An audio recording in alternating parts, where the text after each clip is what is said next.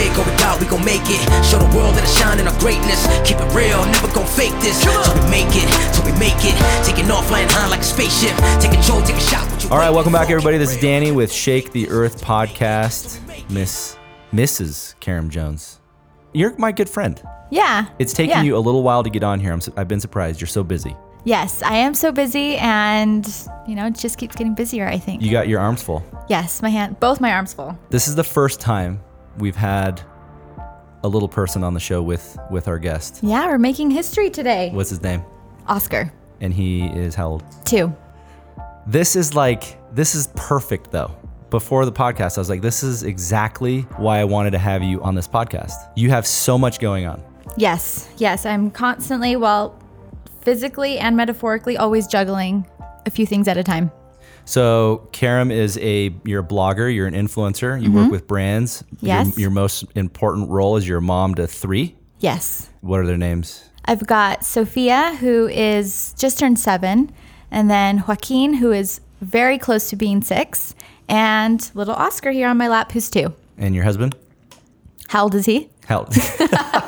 He's my age. I know him really well. Yes, and my husband, Christopher Jones, and he teaches history at BYU. Go take his class. So you and I, we've been friends for a long time. Yes, long time. We go way back. Way back. And I we were roommates, and then as our careers kind of set in stone, it's been fun watching you because I don't know. It's been several years. You've been working really hard on your blog, which is super popular, Dreams in Spanglish. Yep. And it's funny, but it's also got this kind of you have like really important messages in it because of your background. Yeah, from the start, I wanted to make sure that my blog was, lighthearted because I feel that's kind of who I am, but then also very honest and tells the truth. And that's what I try to make sure I do in my blogging and in real life and on social media, just to keep it an honest but lighthearted place. One of the reasons I want to have you come on is your story. You're not only your professional story, but your family history and your upbringing. We'll get to that here in a minute, but you're an influencer. Does that feel weird when people say that to you, or do you look at yourself as that now? You know what? That is... Maybe it's because I know you so well. Yeah. It's influencer, I feel like, is such if you're in it, you kind of don't say that you are. Yeah, but I can. But you can, right? Do I think I can affect opinions or influence? Sure, anybody can do that. Anybody can influence anybody else. But as for the title of influencer, it's still kind of a little weird, I think. When did you know that you were an influencer? When did I know when I was an influencer? I've been watching you grow your Instagram, your blog for a long time. Yeah, watching me with hawk eyes, right? Yeah, I have, because I'm always interested in watching it, and plus we're close friends. Yeah. When did I know I was an influencer? I think, honestly, I could feel a shift and a change when I could see that I could start making money from monetizing it. Yeah. That was never, I definitely want to make it clear that I never started my blog or my Instagram to make money. That was 100% not the goal. In fact, if you had told me that someday I would just think that is crazy, bananas, that's never going to be me. It took a few years of just, sharing my story and being open, making relationships online that, small brands started noticing, and then bigger brands started noticing. And that's when I started noticing is that, okay, maybe what I do, there's worth to it. There's something more here. So that's kind of how it all began. How long have you been building your tribe, your following? How long have I been building my tribe? What year did you kick it off? I was trying to remember that. Do you know what? Well, I started my Instagram account back in 2011. Mm-hmm. So it was right around when my daughter was born. A little background about me is, so I don't have a ton of pictures from when I was, little, from 0 to 8. I have maybe one album full of pictures. And a lot of those pictures are collected pictures that other people gave to us that were just like me in the corner or me not even looking. And so I think what's happened is I have this desire to document my kids' lives and our lives as a family because I want my children to be able to look back on it, to see their history, because that's not something that I can do. So I started my Instagram for that very reason because, I was just a mom, had a baby, had a camera to take pictures with, and I wanted to take them and share them. And that's when it started. And it was about probably when my daughter was around 3 years old that I got my very first brand reach out to me, and I'll never forget it. It was for this headscarf thing. And I remember I turned to my husband and I said, someone wants to send me this thing for Sophie and just wants me to post a picture about it. Here, little Oscar. So when that first happened, were you excited or were you like, I don't know that I want to do that? Because everything up until then has been your own generated content. So I was excited. I remember I had about probably around 1,000 followers. And I was excited, but I also thought, oh, this is a fluke. This is never going to happen again. And what's funny is my husband, and I remember this too, he said, this is just the beginning. And I said, what are you talking about? He goes, oh yeah, this is just the beginning. But then again, my husband thinks I could walk on water. He thinks there's nothing I can do. He's always been, my biggest cheerleader. I know Chris pretty well, and he's a good dude. Oh, he is everyone's, if you're his friend, he's your number one cheerleader. But yeah, he was like, this is just the beginning. And it really was. That was the very beginning. And then it started, I started working with other smaller brands. And yeah, it took I remember off from talking there. to you about this and just as you were starting, you're like, I don't know if I want to do it. I don't know if I want to get paid. It kind of ruined. Yep. And we talked a lot about that. Yeah. And I remember telling you, you know what, brands, because I own a couple brands and we've worked with you. Yeah. Brands are looking for authentic people. They're looking for that person that is easy to work with. They really want to work with good people that have good followings. And that's what you had. I mean, that's kind of the new way for brands to market. It's not TV anymore, especially for small brands. It's not radio, it's not magazine. It's really targeted social media. Well, I think it's because, people follow, you can choose to follow who they want to, but then it's because they trust them. They trust, okay, what are you buying? What do you think? What's working for you? And I think Instagram is unique in a way that a lot of my followers are moms or soon to be moms. And they just want to know what's working for you. We all struggle with different things, whether it be sleep or whether it be, kids at school, starting school. So yeah, they're always, I think Instagrammers or social media influencers can share their knowledge that their followers want, like their honesty from it. You've worked with some big brands though. Like, can you name some? People can go to your account and see. Sure. Yeah, I've worked with some big brands. I've most recently worked with, Pepperidge Farm. I've worked with, H&M, JCPenney, Old Navy, Johnson & Johnson. Do you ever have followers say, oh, you're selling out or you're monetizing it too much to where the content is compromised? You know what? I'm very fortunate. I am super, super fortunate in that I could probably count on one hand the amount of times I've had someone say something negative to me on Instagram. You know why though? I think it's because you are very, very authentic. Like you don't paint like a perfect picture. Yeah. What's your Instagram handle? I don't want to butcher it. Karam Jones. Oh, that was easy. I couldn't have butchered that. Karam Jones on Instagram. But you can see that it's not forced. It's not contrived. It's like really high-end quality content. You know what? That's always been really, really important to me from the very, very beginning. And even when I was kind of transitioning into, okay, influencer, is this something I'm ready to take on? I always was nervous that I would lose the authenticity, that I would lose the honesty. And I realized that I don't have to do that if I don't want to. Yeah. I don't have to not be authentic. I don't have to be dishonest. And so, with that, a lot of times I've said no.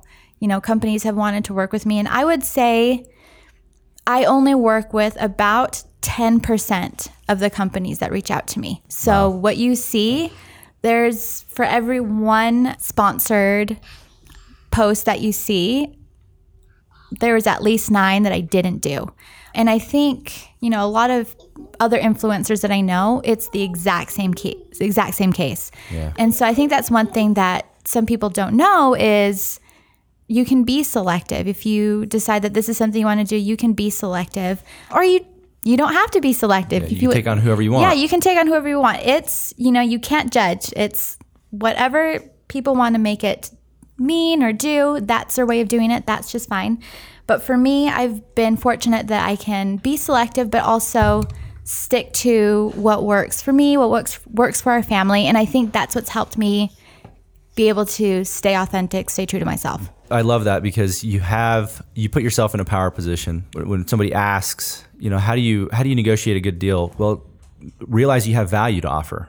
If you realize you have value to offer, that makes your position a little bit more strong for you. Absolutely. If you're just taking on whatever you can get. Now there's moments where you might have nothing and you're just taking on your first clients, right? But where you've built something, being selective creates a value as well. You're not just going to work with anybody, and whoever you are going to work with. And I think brands are realizing that too. They know, hey. Well, before the podcast recorded, you said I have a brand that I've worked with in the past. They're coming to me asking me to work for less, and you're like, well, I'd already worked for this much before. Yeah.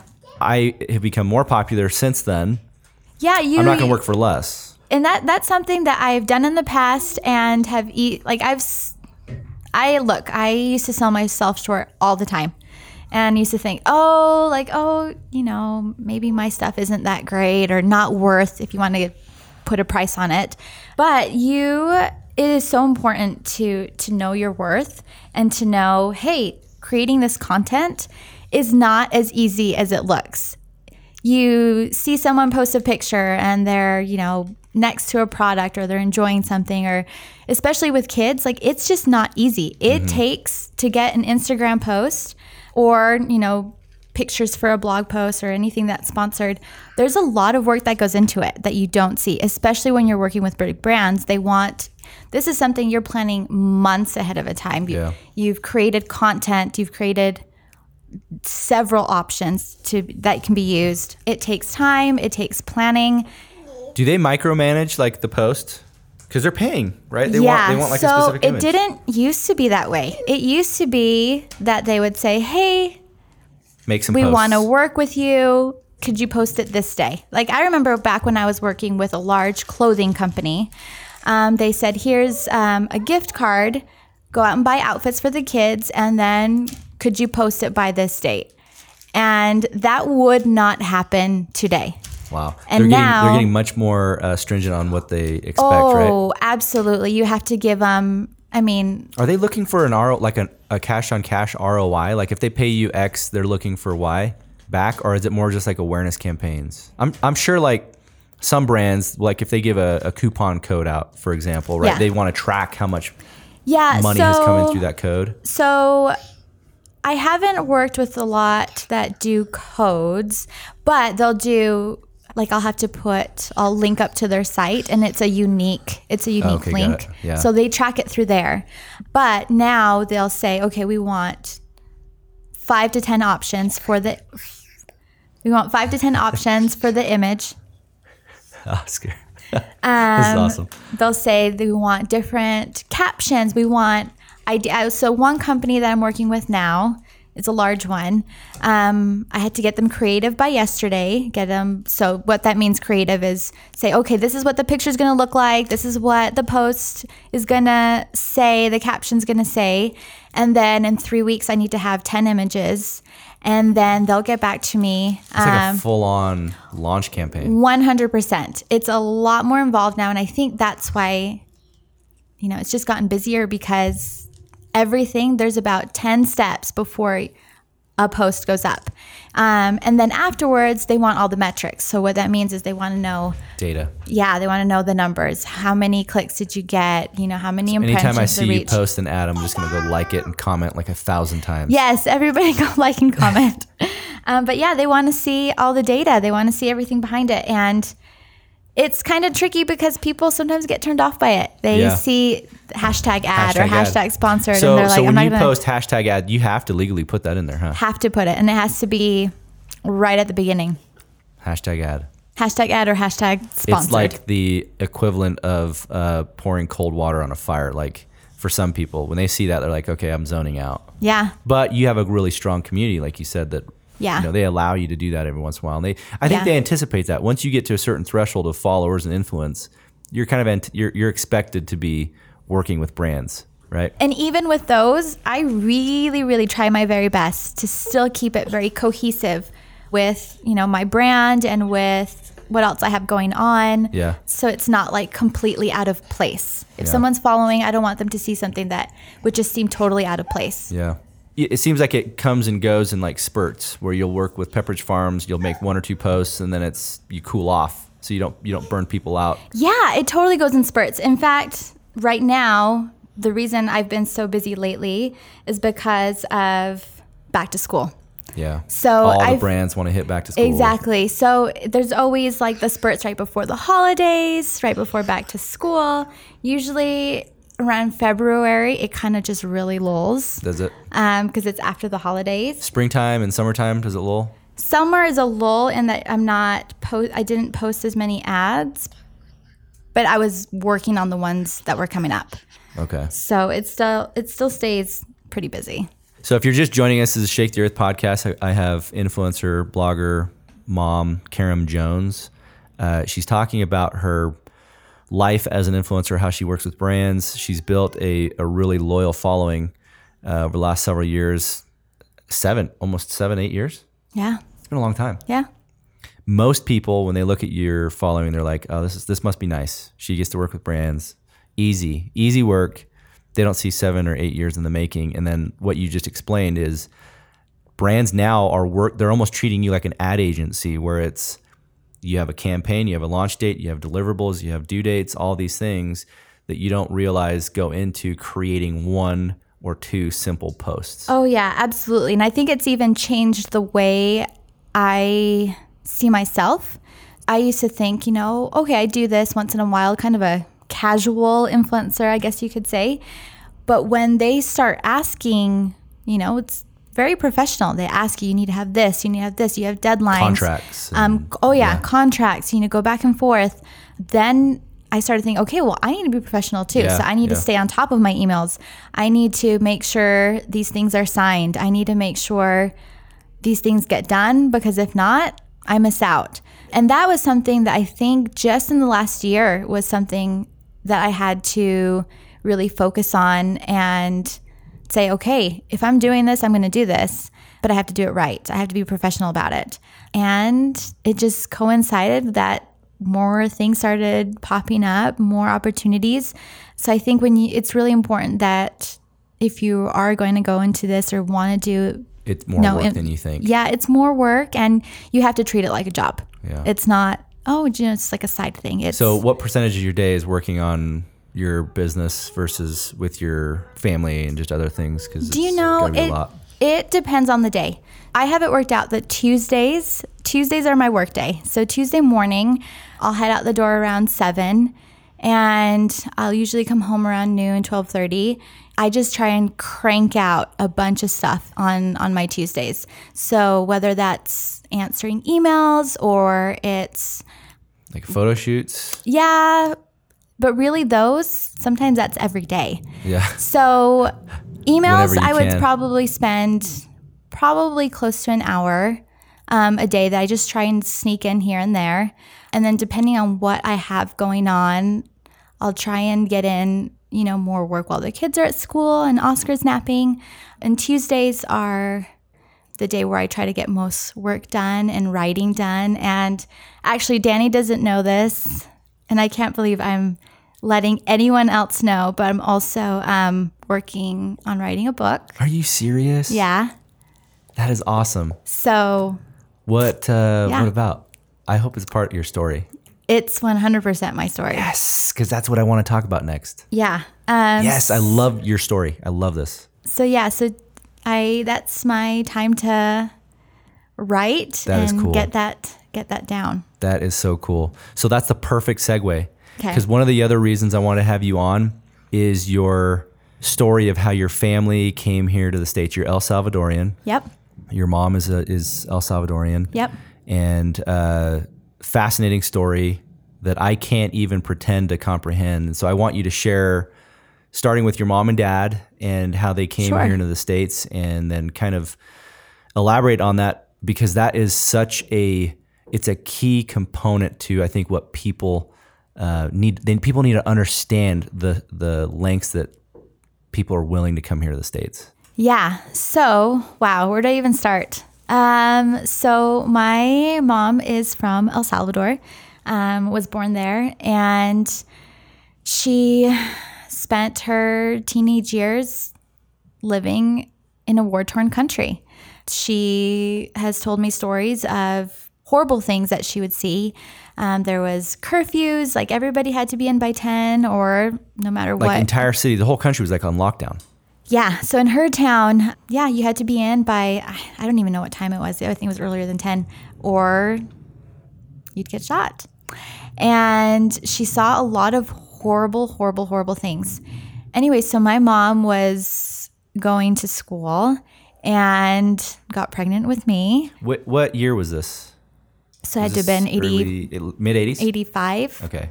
Yeah, 85, 86. She got pregnant with me, didn't really even know it, because when she was younger than that, my grandmother, so her mother, left to come to the States to earn money to send back to the family. So basically, my mom was raised, during her formative years without a mother, and her older sister were taking care of her siblings. So a lot of responsibility fell on her, but also she was really kind of naive, didn't know a lot of things about the world, didn't know even how to get pregnant. So she got pregnant with me, and took a couple months, and she realized, what it was. And like that naive. Yeah. Wow. Anyway, so my grandmother said, you can't have that baby there. You can't have your baby in El Salvador. It's too dangerous. Like, what is her future going to be? My mom says she always knew it was a girl. So she said, I can't raise her here.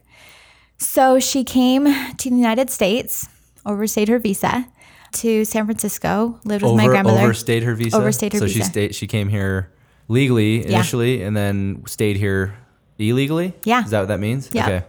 Yep. She came and stayed illegally, and would do it again over and over and over and over, as I would do the same for my kids.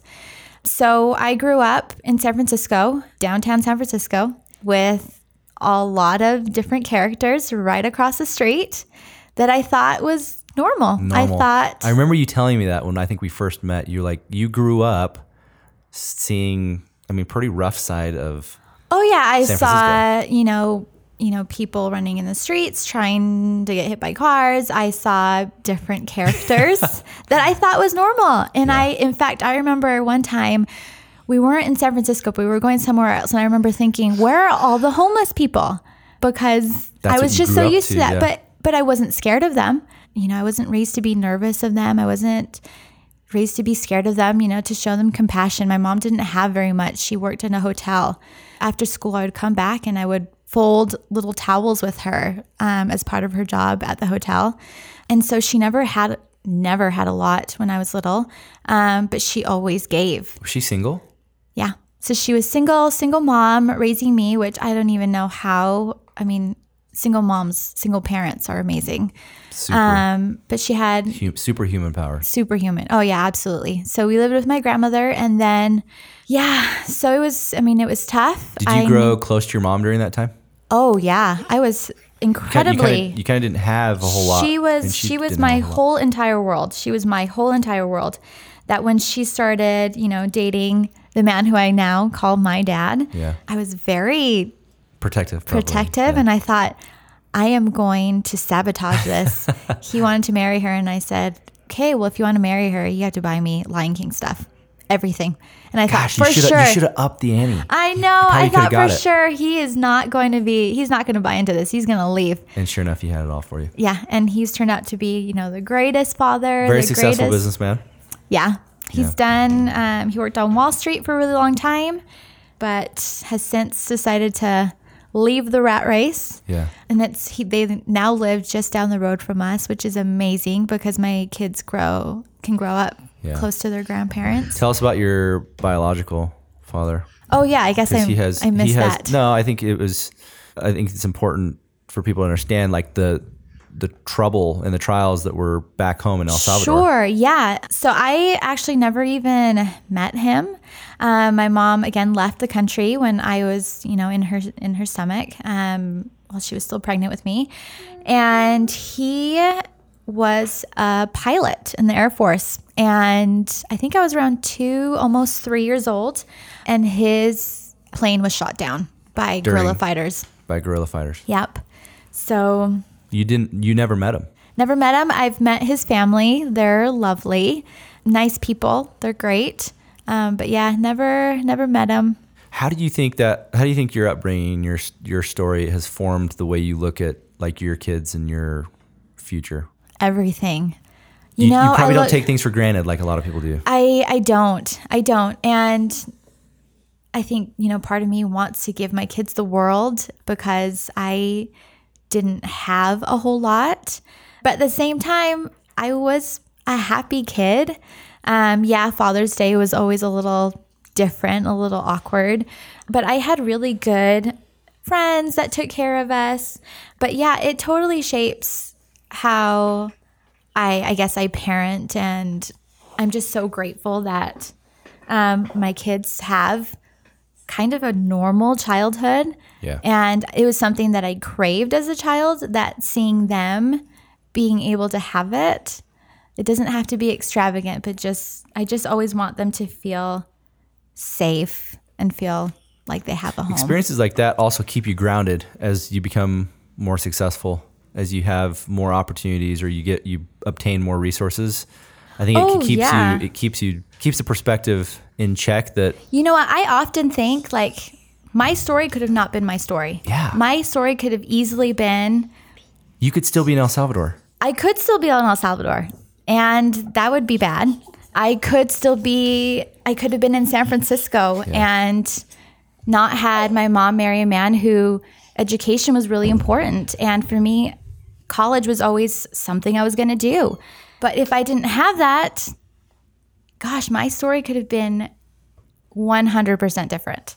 And sometimes I think, wow, what am I doing here? Like, how lucky that things turned out the way that they did so that I could be here. But it could have so easily been someone else having the story and not me. Do you ever feel like an obligation to help people because of the opportunities that you've been given that have really shaped your life? Do you know what? Like especially the underserved. I know you and I share very similar thoughts on immigration and people who are looking for opportunities and protection. You know what? In some ways, yes. I think what I've gone through has shaped how I feel and my thoughts on, immigration or helping other people. But I think most of it's just from being a person, being a human, being a decent person who's going to be a good, decent person to other people, and raising kids who are going to be kind and decent and not awful people. Yeah. Because there's a lot of that going on. Yeah. Or it's just kindness is not valued. Instead, it's competition or being the best. And I think it's great to be the best, but if you're going to get there, cheer on everybody else. Be kind while you're doing it. I think that's the attitude that resonates well with your followers, your tribe. Yeah. And that's why you're going to continue to be successful and grow. I cannot wait to read your book. Yeah, I can't wait till I get to read it too. When you launch it, when are you thinking of launching it? Do you know, I don't know right now. Because I want you to come back on and I want you to talk about it. You know what? When I started doing Instagram, being an influencer, I guess, I kind of had this imposter syndrome that I got over. And that I think I have to get over that too. That with you're writing not an author? Yeah, that I'm not really an author. But when it happens, I'll let you know. You're going to come back on? Oh, yeah. Let us know. Yeah. Can I get an early copy or like a manuscript of it so that I can critique it and embellish it? Only if I can get some Zen drops. Done. Everybody, thank you so much for joining us on this episode with Karam Jones, influencer, blogger, mother, earth shaker. She came on with her little one, Oscar. Check out the podcast. If you like what you're hearing, let us know. We appreciate you taking the time to leave us a review as well. Catch us next time on Shake the Earth podcast. We appreciate it. Go shake the earth.